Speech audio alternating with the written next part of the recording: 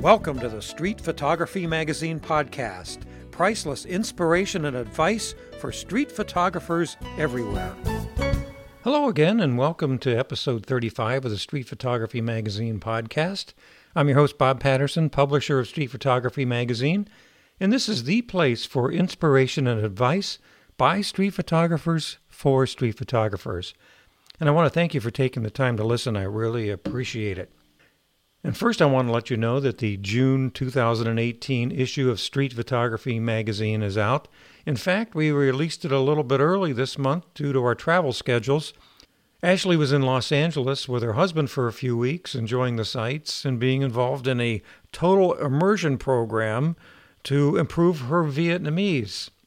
She has a real natural affinity for languages, and I'm sure she's going to have this one mastered in no time.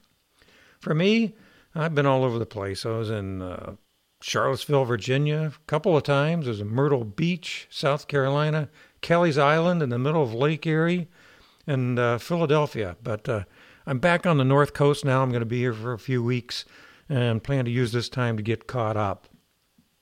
Our guest this week is Matt Jerems. He is an executive producer who makes television commercials in the UK, but he also has a passion for street photography. And a while ago, he almost gave it up because he became frustrated with his style, I guess. But he had an epiphany, a turning point that he's going to share with us about how he changed his approach, and it really turned around his street photography life. I think you're going to find it really interesting. But before we get to the interview, I guess I owe our guest from our last episode a couple apologies. That's Jerome DiPerlinghi. And that's because I was so engrossed in the story he was telling, I neglected to mention two really important things. First, I completely forgot to mention that Jerome has a Kickstarter program active to help fund the fifth edition of the Eyes on Main Street Festival, which is going to take place next year in 2019. And it's really a great program that not only benefits the local community, but the photography community worldwide. So if you have a few extra bucks, I encourage you to follow the link in the show notes and participate in the Kickstarter. And like I said, you're supporting an excellent program. Also, during the interview, Jerome continually sang the praises of the photographers who participated in the program, which there are very many from all around the world. And he did mention a little bit about his own work. And I remember him saying that he did some portrait photography. If you look at his website, you'll see that that was an understatement.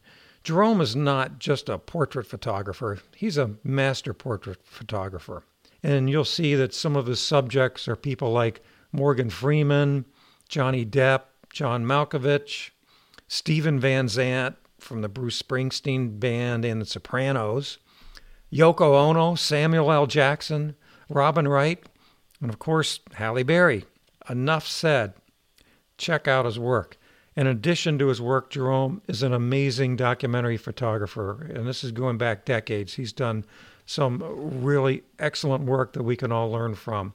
And I encourage you to take some time to actually study his work. For example, I particularly enjoyed his portfolio titled Shanghai 1985 to 1987, and then the Wilson Project, which was the genesis for the Eyes on Main Street Festival.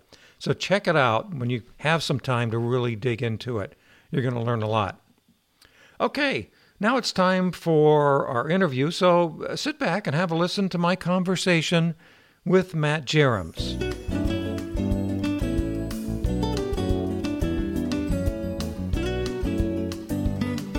And our guest today is Matt Jerems. Matt is a native of London, and he's living in London now, but he did spend a fair amount of time in my neck of the woods in Mansfield, Ohio, of all places, which is about 75 miles south of Cleveland. So I'm very interested in learning why the heck is some guy from London living in the middle of Ohio. So we'll get to that.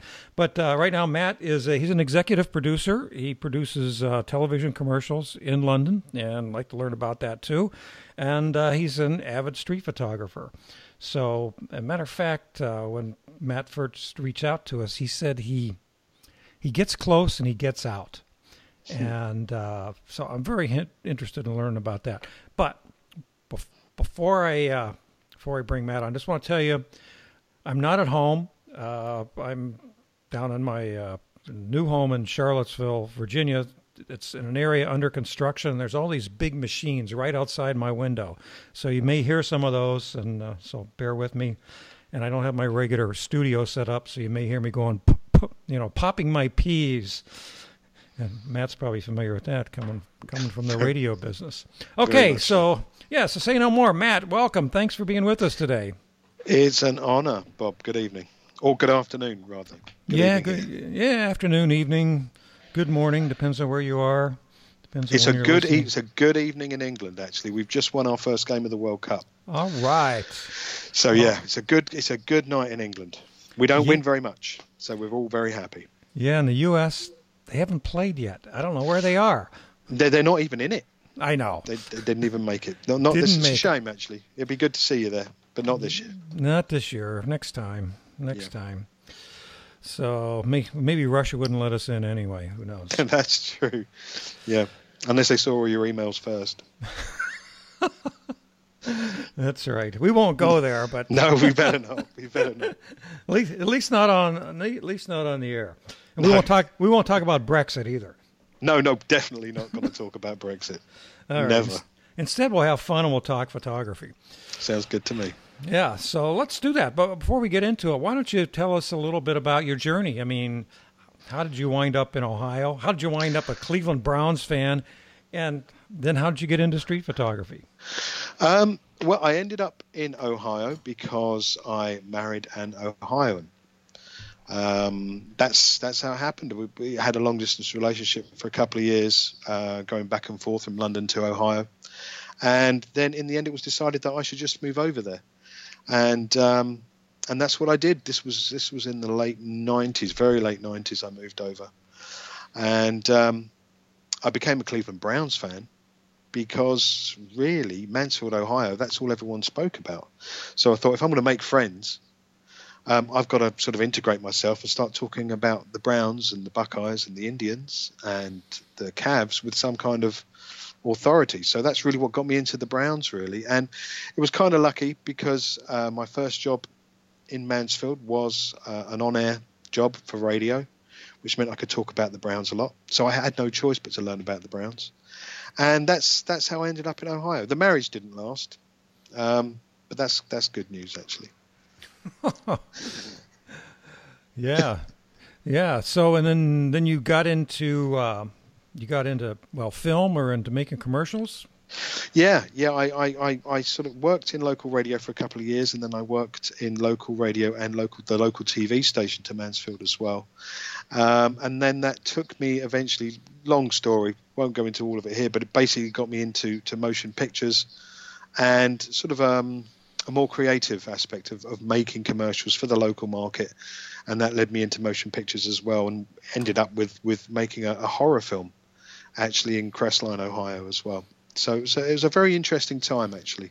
The radio, TV and films all in Ohio. It was a fantastic sort of 9-10 years or so. Really miss it.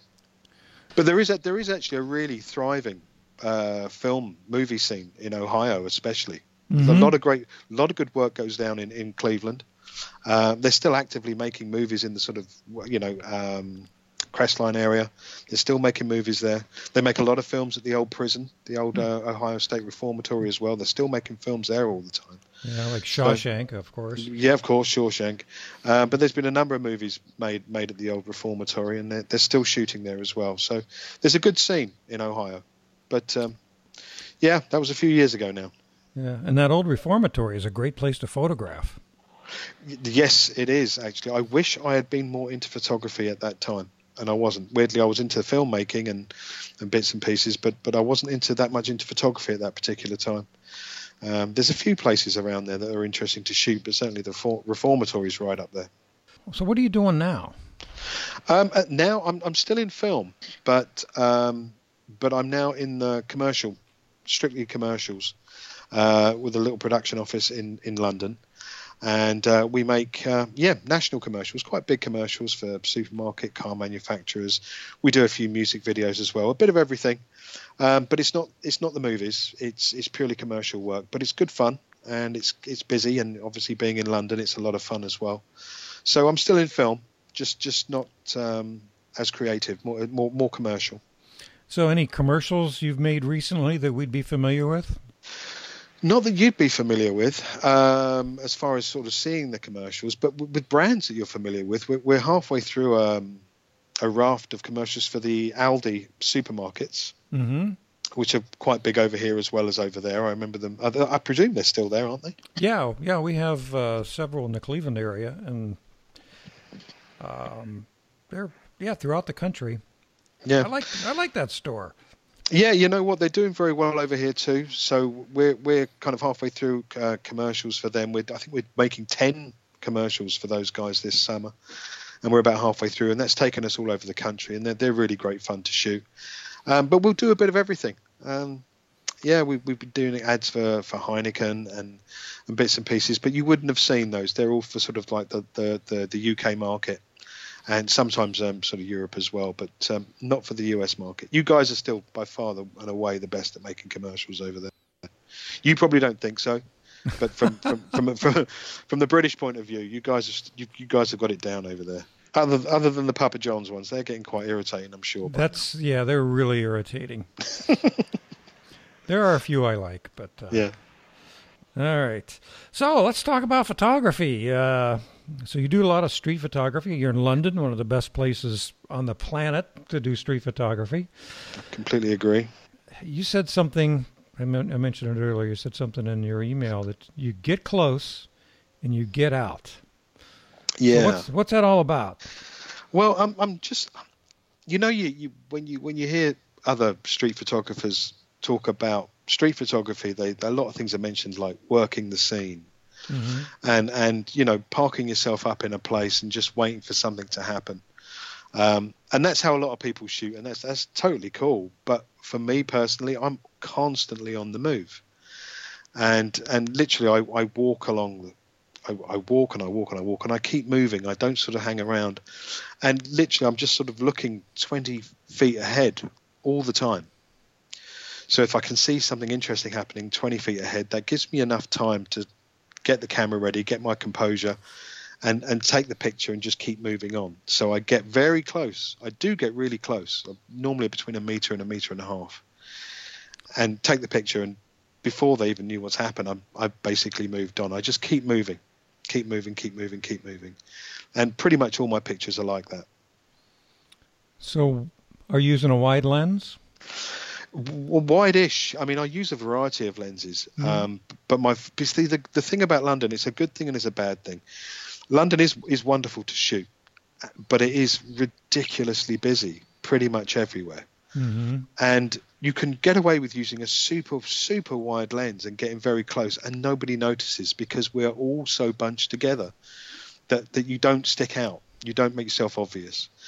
And so I use I guess my favorite street lens is a 12mm, believe it or not. That's one of those Samyang ones, or Rokinon, I think you call it over there. It's both, yeah. I have one as well. Yeah. I mean that is a great lens for street shooting. I love shooting with that lens, and I can get nice and close. And of course, being high, set it to 1 meter, and a bit. And because obviously there's no lag waiting for focus, it's straight in, straight out, move on, and that's how it works. I love shooting with the 12. It's brilliant. It really gives it covers an awful lot. Yeah, I'm glad you brought that up because I have the same lens. I shoot with Fuji. I don't know what body you use. It's X-Pro 2, yeah, Fuji. Oh, X-Pro. Okay, good. All right. So anybody who doesn't shoot with Fuji, just ignore us. Well, actually, it applies if you use this lens because they make them for just about everybody. They make them for Sony. They make them for pretty much everybody. Yeah, because I don't use it all that much. It's manual focus. I've missed a number of shots because they didn't have it focused right. Using that lens on the street, tell us how you set it up. I set it up literally. I set it to 1 meter, and I set it wide open. And it's a little bit forgiving because obviously you're shooting that wide. You don't have to be absolutely spot on. But yeah, that's how I set it up. I do set it up wide angle because the thing is if I can get some separation, I want that. because it's London is so busy with all these textures that if I shot at f8, I just think it would look too busy. It does look too busy. Whereas when I open it up wide open to f2 or 2.8, I still get that little bit of separation, which kind of separates my subject from the background, even at 12mm, because I'm going that close. So that's how I set it up. It's usually set at 1 meter at f2 or f2.8, and have at it. You're just using aperture priority then? Yeah, using aperture priority, and I check my exposure beforehand. I don't use auto ISO. I should. Okay. That should be a habit I get into. I don't know why I don't, because that is a really useful feature on those cameras. But I normally just set it to one ISO and just shoot with that for the day. But it works. Yeah. I use auto ISO quite a bit, where I'll set the aperture and shutter speed manually. Usually on the street, like f8, shutter speed 1/25th, maybe up to 2/50th, and then leave the ISO on auto. And that seems to work well. I think, I need to use auto ISO. I do need to use it. It's just something I've never got into that habit. And I don't know whether it's going back to the film days of just setting one ISO and working with it for the day. But it's one of the best things about digital cameras is using auto ISO. It's a fantastic feature. I should use it more, because I'm sure I would get more keepers if I did. Well, on your camera, I mean, you've got a very new camera. It's very fast. When you get into the older ones, the more automatic features you have active, the more lag you're going to get. But you probably get next to no lag to manual lens. It's very responsive. The X Pro 2 is really responsive anyway. It's a great camera to use, in manual focus especially, because it's super responsive and super quick. And I do love that. And of course, it's so inconspicuous. It's not this big honking SLR. It's nice. It becomes an extension of your arm, really. And it's, like I said, it's very quick and very responsive, which is the one you've got, Bob. Oh, I have I have two. I've got the 100 or the X100F, mm-hmm. and then I also have the XT1. Okay. And I keep thinking, gee, maybe I should update this, get the XT2 or the X Pro 2.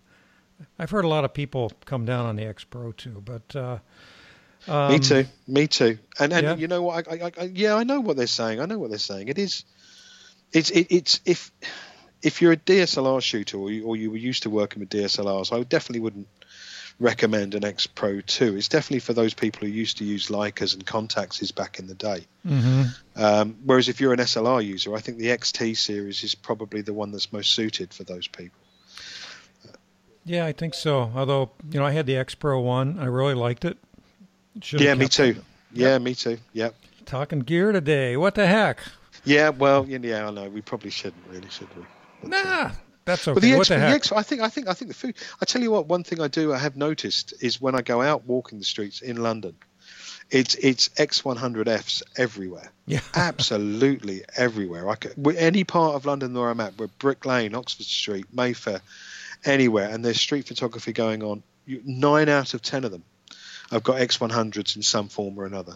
Well, time for me to change then. I don't want to be like everybody else. They're great cameras, though. I mean, they are wonderful. Very, very good. I've been using them since the original X100. Yeah, great cameras.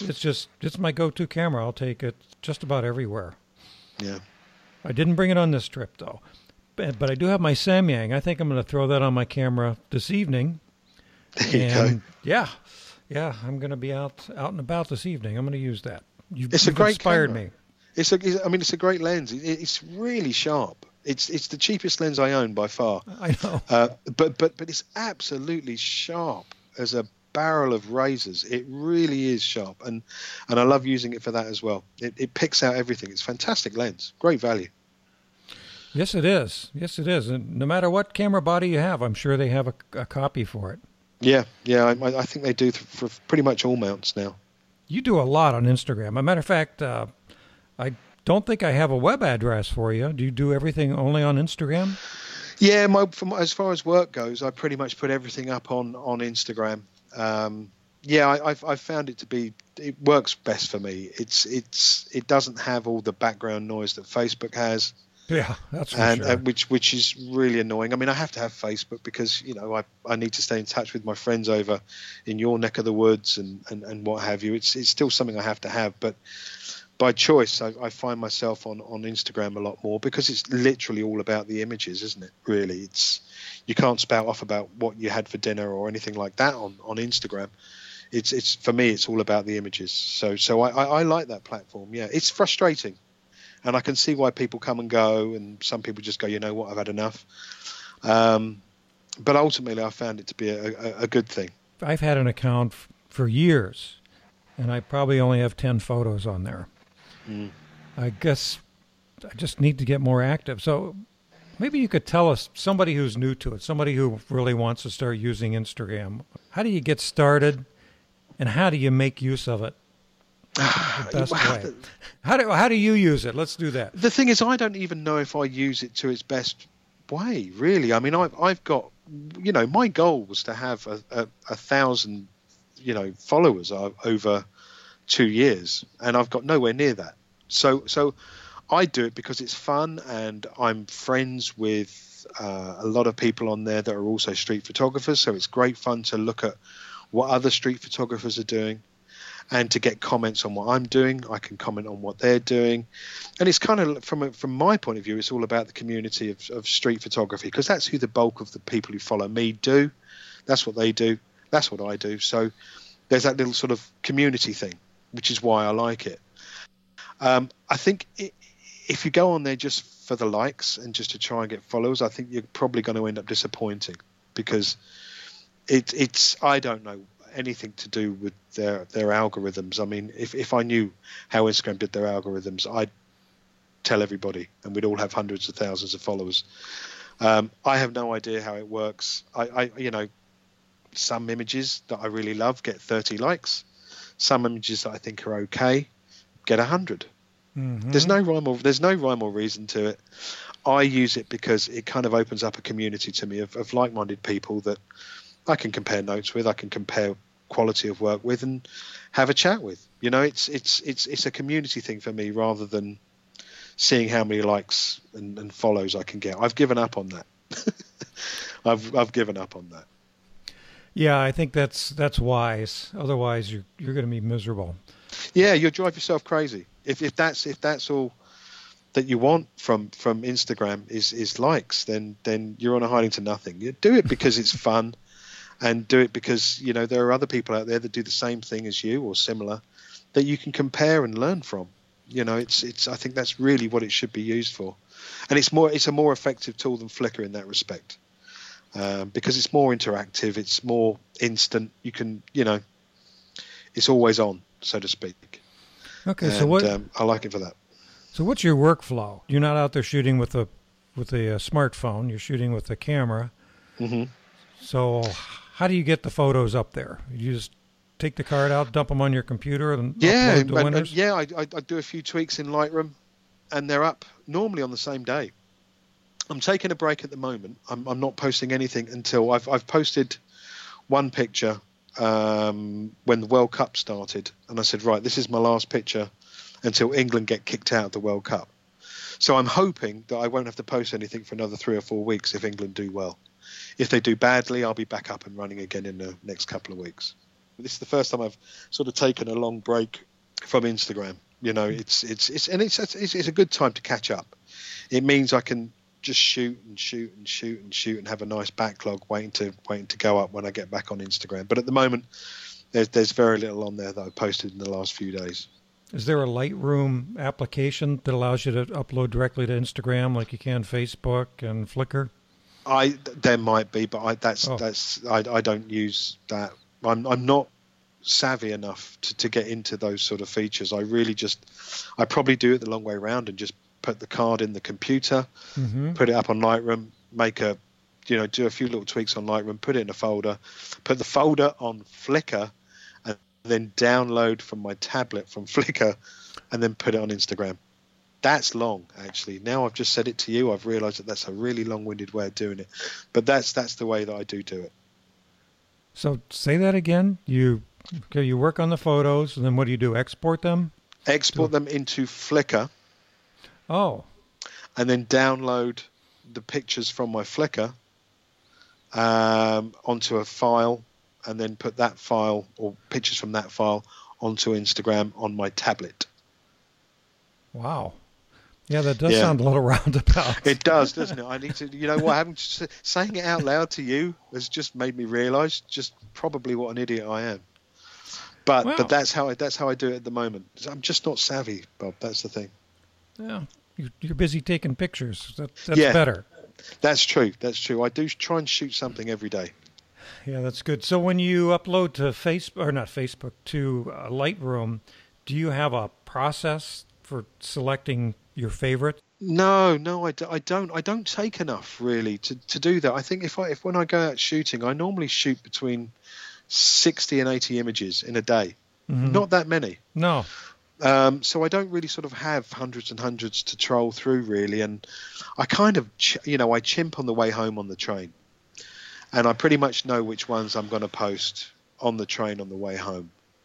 So it's a case of loading them all up in the computer, and then going to the ones that I remember looking at on the train and going, right, that one's going to work, that one's going to work, that one's going to work, and working on it that way. And it literally it's about 20-30 seconds in post, and then it's ready to be posted. Really, I don't spend too much time in edit. I actually despise editing. I think it's awful. Well, it is. It's time consuming. It's time consuming, and I do have a crap computer, which makes it even more time consuming. So I just literally just do the quickest job I can, and make a few tweaks here and there, and it's pretty much ready to go. I'm a big believer in that if you have to spend loads of time on an edit, it's probably not worth posting in the first place. It normally has worked out the way. Sometimes those pictures you think, oh, that would be great, and then you're on there for like 10, 15 minutes, and you just think, no, I'm working too hard on this. The picture's not worthy of it, and I just forget it. When I first started shooting digital and using Photoshop, I'd take photographs and I'd come back and I'd like clone out telephone lines and things. It was crazy. You could spend hours doing that. You can. You really can. You really can. It'd be faster to go back out and get the shot right in the first place. So yeah, you're absolutely right. Yeah, you're absolutely right. It's just, it's not worth the pain. There are better things to do with your life than sit in front of an editing screen. Absolutely. So where do you shoot in London? Well, I mean, you know what? I mean, London's a huge place, and honestly, I think there is something worthy to shoot in pretty much every borough of the city. I mean, I have my favourite places as far as street shooting goes. It's, I think Soho's very interesting at certain times of the day or night. I think you'll always find something going on in Soho. I like East London a lot. Places like Brick Lane and Dalston, Kingsland, with lots of character and lots of characters as well, and some great places to eat. I always try and find street photography where there's great places to eat nearby, so I can make a bit of a day of it and stop off somewhere for lunch and then carry on again. So I mean, there's plenty of places as far as street photography. I think there's something worthy of shooting in every borough of London. Camden's fantastic. I think your daughter would love Camden. I've yet to meet anybody that doesn't love Camden Town. It's fantastic for street shooting, for shopping, for food, for people watching, for everything. It's a really fun place to go. And Oxford Street, of course, is great. It's it's the main shopping district, and you will get some good pictures there as well. But there's loads of places in London that I love to shoot. My favourite place of all, and it's not really a tourist place, it's more of a community, is Dalston, Kingsland, which has a little area called the Ridley Road Market very close by. And that's my absolute favourite place to shoot. But you do have to be careful there. It's not a touristy place. It's a proper community, and people don't take all that kindly to cameras being around. So you have to be super careful with that. But it's my favourite place to shoot. Yeah, that's the nice thing about shooting in tourist areas. Nobody even notices you. But they don't. They really don't, and they're kind of used to it. Yeah, you're fine. So yeah, the tourist areas are great. Yeah. Yeah, I've been to Philadelphia a couple times in the last few months, and I think that's a wonderful place to shoot. Yeah, it looks like a good place. Yeah. Yeah, it is. It gets ignored a lot because it's between New York and Washington, but it's a great town. I like it a lot. Matter of fact, another There's another magazine in our field, The Inspired Eye, and Don Springer, one of the publishers, lives in Philadelphia, shoots there, does wonderful work there. Mm-hmm. I don't know much about Philadelphia. Obviously, I mean, all the greats take pictures around New York and places like that. You see New York featured a lot on street photography, don't you?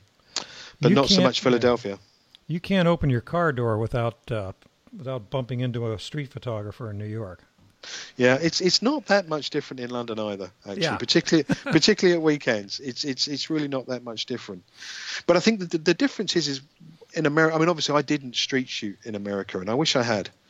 But I can't imagine anything more miserable than shooting on the street in those frigid temperatures in Cleveland. I just couldn't even fathom anything that hellish. Whereas I couldn't. And yet in London, you see, it never really gets that cold. Some of my best work has been done in the dead of winter in London. And the thing is, even though it's grey and drab a lot of the time in the city, the city has these wonderful textures, and that still brings a lot of life to your pictures. So even if the weather is crappy, and it is crappy a lot, you've still got these wonderful textures to work with, and there's still plenty of people around because it never gets that cold that it stops people from walking. Whereas in Cleveland and places like Philly and New York to a certain degree, it just gets so cold. I just couldn't imagine anything worse. I mean, did you do a lot of winter street shooting in Cleveland? Not normally. Back in January, I was interviewed by the local public TV station. They saw an article I wrote in the magazine. They contacted me and said, we'd like to do a feature on street photography. Can we talk to you and follow you around one day? And I said, sure. So I went down to their studios. They interviewed me. And then we went out on the street to shoot. And it was 17 degrees that day. Oh. Probably 20-mile-an-hour wind off the lake. Yeah. And so I had them go over to, I don't know if you've ever been there, the West Side Market, which is a wonderful place to shoot in Cleveland. Old market, about 125 years old. And, I know the area. Yeah. Yeah, very nice. A lot of brew pubs, things like that. There was nobody on the street. There was nobody in the market. So I felt bad, but I got a couple of keepers out of it. Yeah. You have to try harder in the winter, for sure. In the summer, there's just a plethora of people and things going on all the time. London's great for that. There's something going on every single weekend. Of course, we've got the Trump visit coming up in a few weeks. Well, lucky you. Oh, believe me, from a street photography point of view, that's going to be fantastic. Yeah, that's true. That's going to be amazing. So much anger. Nothing is better in street photography than anger. Yeah, that's funny because I sponsored a photo walk during the Republican convention, which took place in Cleveland.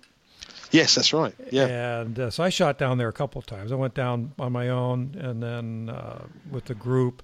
And it was a lot of fun. There were just a lot going on. And there were more photographers on the street than probably convention attendees. Yeah. Everywhere. And nobody paid attention to you. And there's a lot of street theater going on. It was a great experience. Yeah, yeah. And the thing is, it's really, I think, for both of us, for your country and mine, I think it's really important that we do shoot during these years because we may not realize it now and the people looking at our pictures may not realize it. But, in 20, 30 years' time, it will be very interesting to look back on these years that we're going through. You with obviously a controversial administration, for good or for bad, it's not my business. But and over here we've got this Brexit issue, which is still a very polarizing issue. And I think in years to come, these will be defining years for both of our countries. And so it's important. Right. I think, and I think it's important that we do document it. I think it's very important that we record what's going on today. In the town where I am right now, bad things happened last year, Charlottesville, with the white supremacists marching through the streets. And there's still a shrine to the woman who was murdered by the Nazi on the street. And very, very interesting little spot. I think everybody in town has a shot of that. As they should. Yeah, definitely. Like you say, we need to remember these things. We do. We do. I mean, we had the anniversary of the Grenfell Tower fire a couple of days ago. remember this time last year we had a huge block of flats go up in flames. Yes. And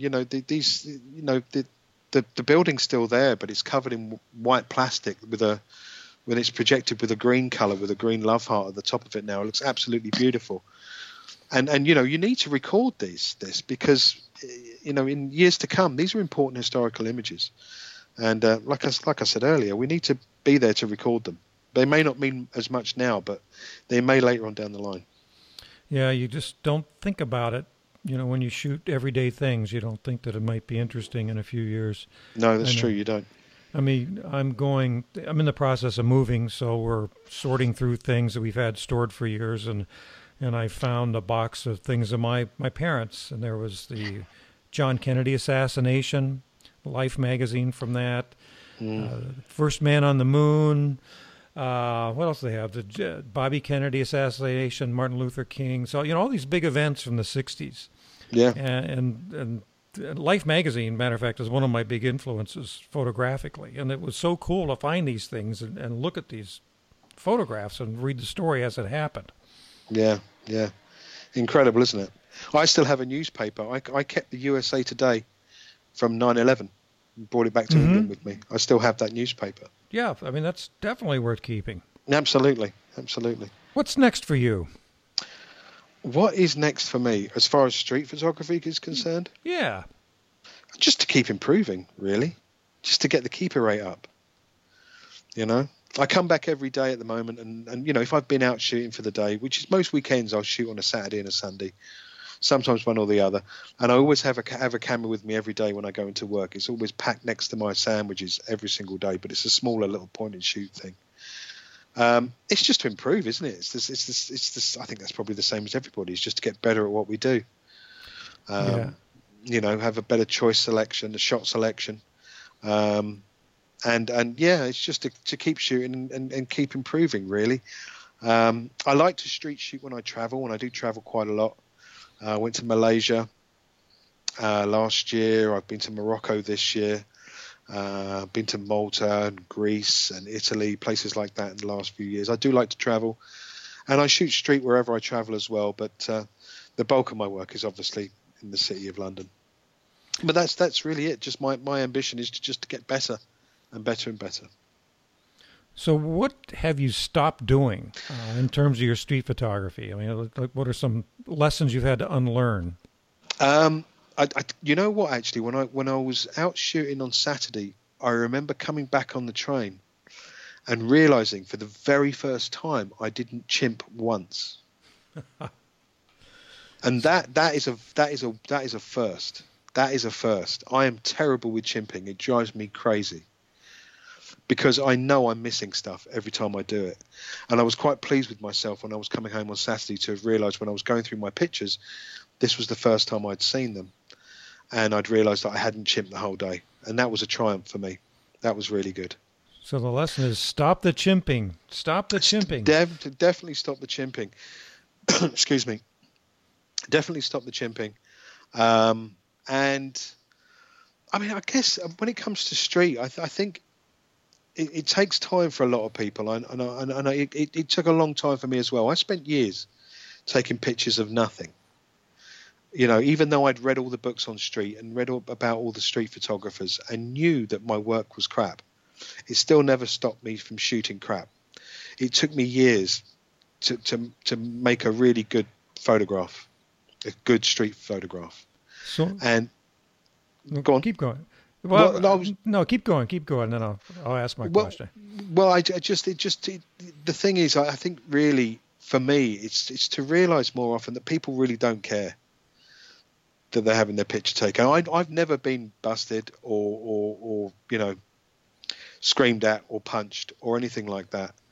And I have been busted, but nobody's done anything about it. And really, I think it's once you get over that hump of realizing that people are so wrapped up in their own little world, they really don't care what's going on around them. And I think that's something that I need to sort of carry on with as well. Is I do like to take pictures head on. If you look on my work, you'll see that I'm facing nearly everybody all the time. I'm normally very, very close, and like I said, I'm never busted. That's not a boast. It's got to a point over the years where it's just become second nature, just to know where I'm shooting, click, put the camera down.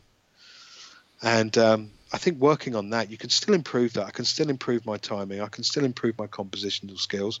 I could use auto ISO. That's something that I've got to do, because I still haven't worked that one out, and I know it's a great feature, and it's still something that I never use. Well, if you do, make sure you turn the you set the shutter speed to a high number. Yeah, no, that's what I will do. I like to do that anyway. Yeah, I like to shoot with high shutter speeds. Yeah, because once it hits that threshold, then it goes to the next highest ISO. So if you set it at 60, that may be too slow on the street. Right. So yeah, I like to set it around 125, somewhere around there. See, I'm too shaky at 125. Actually, I'm too. I'm too shaky. I'm a 500 guy. That makes sense. Must be all the coffee. Oh, it is definitely all the coffee. Yeah. You started getting closer or whatever. And what was the turning point to make you realize that? I can tell you exactly, actually, on January the 3rd, 2015. Wow. Now that's exact. That's absolutely exact, because somebody asked me that as well, like months ago. And I remember going onto my Flickr and finding this particular image and saying that was the image. And what it was, I'd been walking around. It was obviously the dead of winter, 3rd of January. So it was just after New Year's. So I was probably on vacation from work.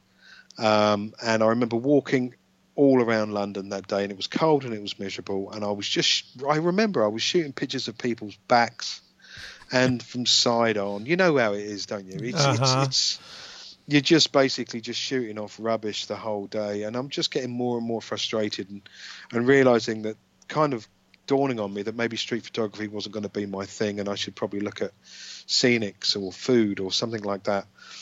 And I remember getting on the train at Finsbury Park, which is my local train station, and a guy had got on before me, and he looked fantastic. He had he looked like a cross between Hugh Grant and James Dean.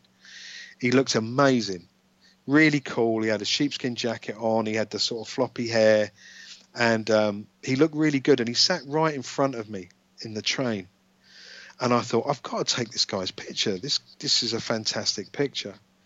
And I remember just resting. I had an X Pro 1 at the time as well, and I remember resting the X Pro 1 on my knee and just framing it up through the LCD at the back and just click. That was it. And it was at that moment that I realized that people really aren't aware of what's going on around them. And that's when I sort of realized that was the picture that I took, that I realized, you know what, maybe I could do better at this. And that gave me the confidence to start getting more, I guess it is confrontational, although it isn't aggressive. And it's not really aggressive because they're not aware that I'm being confrontational. But it was when I realized that I could probably make a serious go at street photography and stop taking pictures of people's backs, which is really boring. It is. It is. So is that photo in your Instagram? It is on my Instagram somewhere, but I think it's probably easier. I'll probably just send it to you. Yeah, send it over. It is on my Instagram, and I think I actually alluded to it on Instagram that this is what started it all. But it was probably over a year ago now, so you probably have to trawl back about 1,000 images before you see it. But it's there somewhere. But it was kind of like the turning point where I realised I could probably do this street photography thing. And I'm still very proud of that picture, actually. It's a nice picture. It's one of those timeless ones where you take a picture of someone and it could be in any era. And I love those pictures. I think they're great. Yeah, please send a copy over. I think. Yeah, will do. Yeah, we'd like to include that in the article. Yeah, absolutely. So you're active on Instagram. Do you have a favorite Instagram photographer? I mean, to be honest with you, everybody's on Instagram, isn't there? Joel's on there. Joel Morowitz, I think he's great. He's on there. Yep, he's okay. Yep. Yeah, he does the business. I tell you who I do like Don McCullin very much. Mm-hmm. Steve McCurry, I used to be a huge fan of his, but then all that thing came up about him doctoring his images too much, and then I kind of went off him a little bit. Bruce Gilden's still got pages up on Instagram as well, and I'm still 50-50 on Bruce. You know, some stuff I really love to the point of obsession I love, And then some stuff I think, oh man, I couldn't have done that. You know, it's that sort of, that is confrontational. I mean, I think Joel Meyerowitz called him a bully. I wouldn't go that far, but you don't want the act of something trivial like taking a picture to ruin someone's day. You know what I mean? You don't though, do you? You don't, do you? I mean, you're just taking a picture, and if you're right in someone's face with a flash gun, I can't see how that's being constructive to anybody. I hear he stopped doing that. Yeah. Yeah, I'm glad he has, and I'm kind of glad he has, because he's a wonderful photographer. And I saw there was Photo London last month, which is this big event in London, and I actually saw Bruce, I actually paid for a ticket to go and see Bruce, and because they sold out of the Joel Meyerowitz ones, so I thought I'll go and see Bruce instead. And you know what? I actually had a new respect for him after actually being in a room with him and listening to him talk. I have a new respect for him. I know where he's coming from now, and that's an important thing, isn't it? Really, to realise where someone's coming from and realise kind of why he was so confrontational. He's lived a very tough and difficult and trying life, and I now see where he's coming from, and I get him a little bit more now. That's true with anybody. You know, when you actually sit down and listen to them, we do so little of that today. Yeah, you're right. You're absolutely right. We do, and he has lived a life as Bruce, and I wasn't aware of half of it. And he said something that I thought was quite telling, you know, or words to the effect of, he said, you know, walk in my shoes, and tell me then what I can shoot. Yeah. And I got that because I'm one of those people that literally I'll shoot anything on the street. If it's on the street and it looks interesting, I'll nab it. And he's similar to that as well. And I'm in agreement there. I don't like being told what not to shoot. And there's some pious photographers out there who tell you what not to shoot, and I disagree with that. I think when you're on the street and it's a public area, it's a public space, you really ought to be shooting everything. Yeah, I agree with you. I mean, nobody should tell you what to do. No, they shouldn't. And the thing is, if you're learning to do street photography, you go online and you see all these YouTube videos of people going, don't shoot street musicians, don't shoot this, don't shoot that, don't shoot this. You know, you go out there thinking, well, what can I shoot? You know, you want to go out there and you want to shoot absolutely everything, because that's how you learn your craft. You got to shoot everything because you've got to learn from your mistakes. And you've got to learn for yourself what's interesting, what isn't interesting.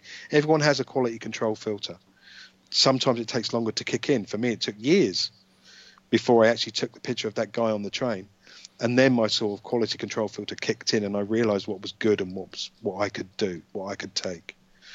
But don't listen to anybody who tells you what you can and can't shoot. When it's on the street, it's fair game. Go for it.